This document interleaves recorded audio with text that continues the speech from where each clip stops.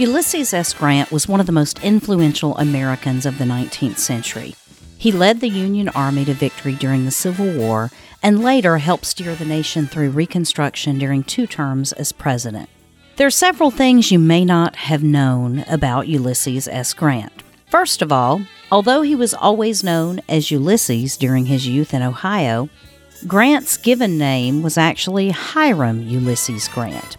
His phantom middle initial is the result of an error from Ohio Congressman Thomas Hamer, who accidentally wrote the future general's name as Ulysses S. Grant when he nominated him to attend West Point.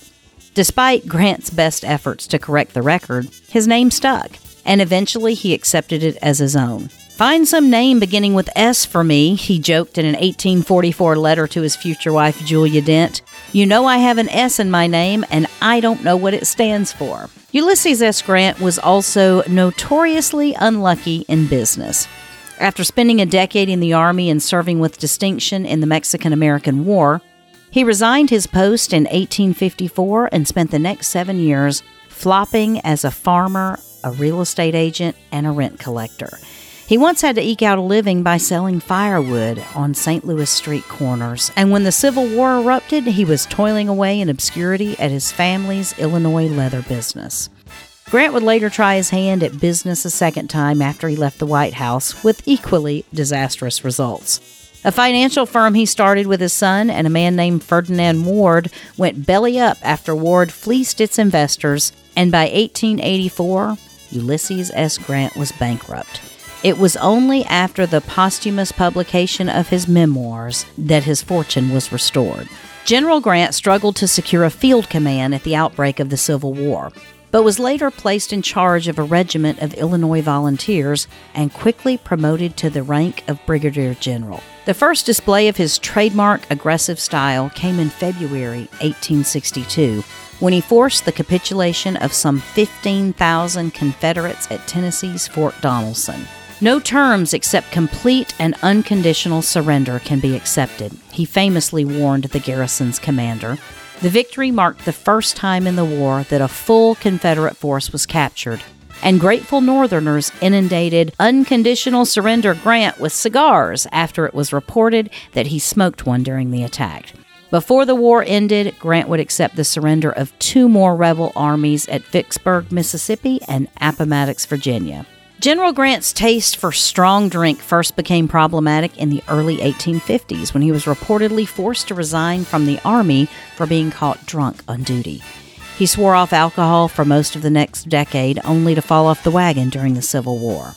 Grant's penchant for binge drinking was usually kept in check by his teetotaler adjutant, Colonel John Rawlins, but rumors that he was intoxicated during battles swirled around him for most of the war.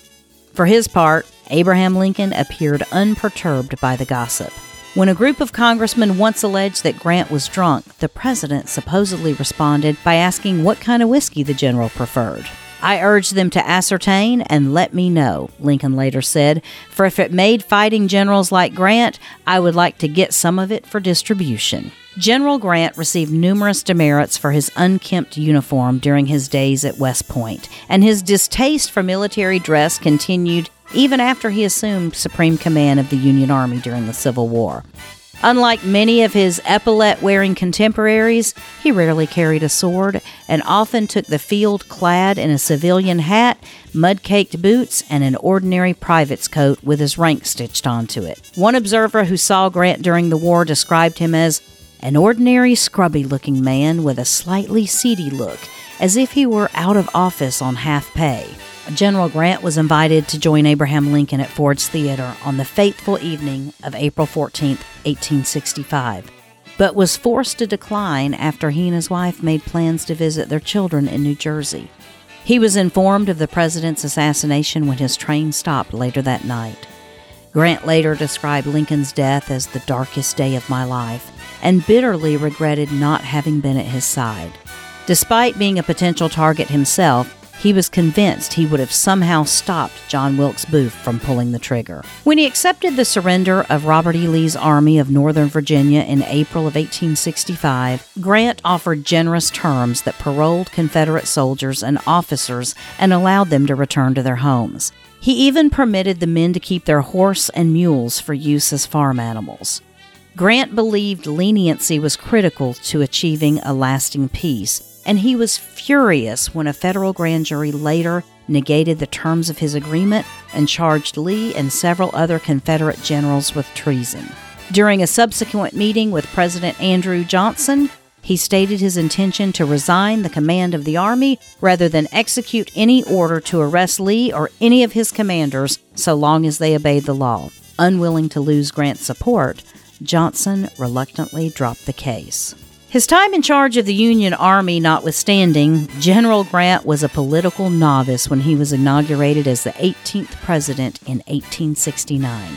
He'd never held any elected position, and he'd shown little interest in running for office before the Republican Party nominated him as its candidate. Critics would later blame his lack of experience for the economic turmoil and scandals that dogged his administration, a claim that Grant himself acknowledged. It was my fortune, or misfortune, to be called to the office of the chief executive without any previous political training, he wrote in his final message to Congress. Under such circumstances, it is but reasonable to suppose that errors of judgment must have occurred.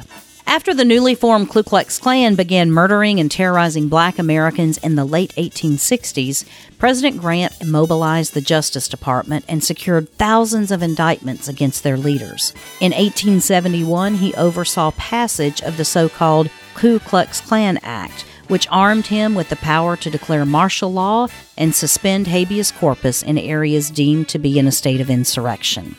The law got its first test later that year when Grant sent troops into South Carolina and ran thousands of Klansmen out of the state. Thanks to his administration's efforts, the hooded extremists were effectively cowed into submission over the next few years.